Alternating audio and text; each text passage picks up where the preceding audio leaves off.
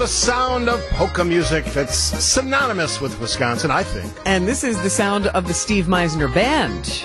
And they have played annually at the Bud Light Pavilion here at Wisconsin State Fair. And the Steve Meisner Legacy Band will be performing.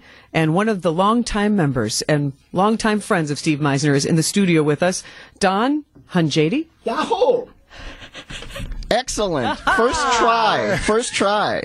With very little coaching. Let me just say this. That last name is not synonymous with polka music. No. Just saying. Not really. But you're all about... Not like Meisner, that's for sure. Yeah, but you're all about the polka. Oh, yeah. So, Don, what's happening at 11 o'clock? Hey, we are going back on stage again for the... I don't know how many at the time at the Budweiser, and we are so happy to be back here. Very saddened that Steve won't be with us, but very happy that the band, all the same guys that would have been here are back, plus one that's doing his best to fill Steve's role. And Steve Meisner, a second-generation family musician. Vern set the tone by being a polka musician all around Wisconsin, and then passed along that torch. And I love that they performed together at times. They did. I performed here with both Vern and Steve. That's how it went until Vern got sick, and then Steve took over Steve had his own band all throughout that, but then took over the Budweiser Pavilion. How long have you played with Steve? So I first started when we were teenagers, and I did all of his recordings. I have a recording studio. I did all of his recordings,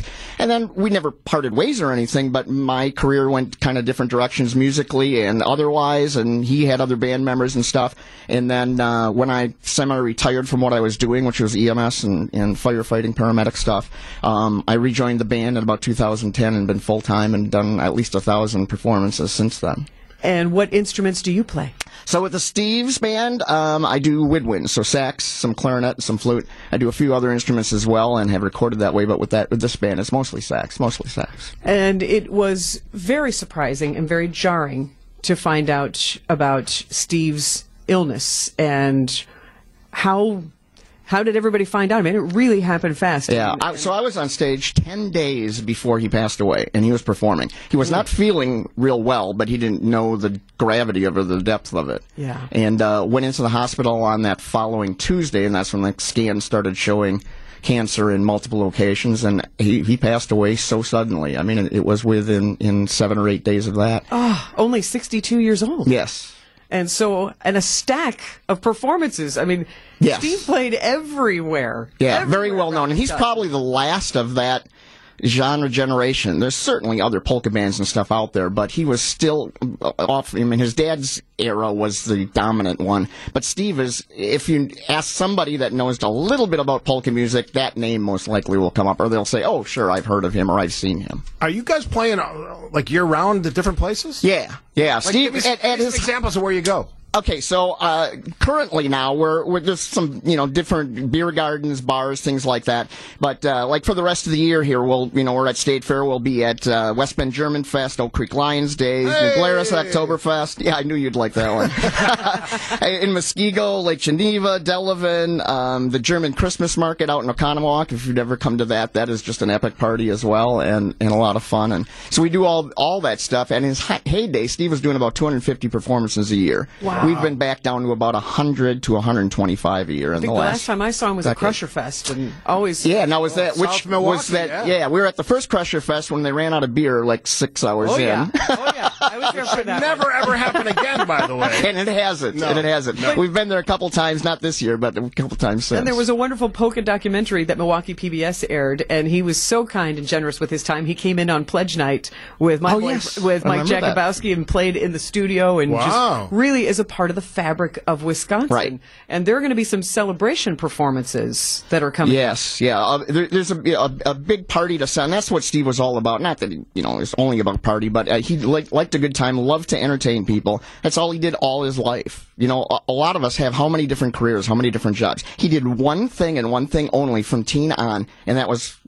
was on a stage. I got a polka question. Okay. Do they write new polka music? They do. They do. Yes. Yeah. How do I tell the difference between like something I know. like 60 years ago and new polka music? Well, and there's different styles too. So some of the newer things are going a little more edgier and stuff like that. But yeah, still traditional polka music is being written. There's no classics like Beer Barrel or In Heaven There's No Beer, the things you recognize as much So anymore. do you write music? Years and years and years ago, I did. I have not in a long time. I'm amazed by the longevity of polka music. Yeah, is it the classic Wisconsin? It is. In a lot of ways, it is. And we do a variety of things too. It's not just polkas, but I mean, and people love polka music. But we do Jimmy Buffett and we do Neil Diamond, so they can sing along to Sweet Caroline and all that type of stuff. Like a polka twist? No, just the general way. And then we get Neil Diamond. Well, Steve, he was so good at all of that stuff. To answer your question, on the 19th, there is going to be a big party at the Schwabenhof. It's open to the public, and anybody can come. Doors will open, grounds will open at noon. There's probably a dozen different bands that are going to donate their time and perform and play and do a party in Steve's honor, something that he'd be very, very, very proud of. Oh, a great way to remember him. And then 11 o'clock. Whole band on stage. Yes, at the Bud Light band will be Pavilion. here, and if you don't catch us here, catch us sometime. You can go to stevemeisner.com. His website is still up, still being maintained, and you can find out where we'll be playing. I will see you in Oak Creek at the Oak Creek Lions. Excellent. Come say hi. Don Hajadi. I'll let her do it. She did better. You do it, say real quick. Thank you, Don Hajadi, Yeah, from there the you go. Steve Meisner Legacy Band. Thanks for coming in, man. All right, no problem.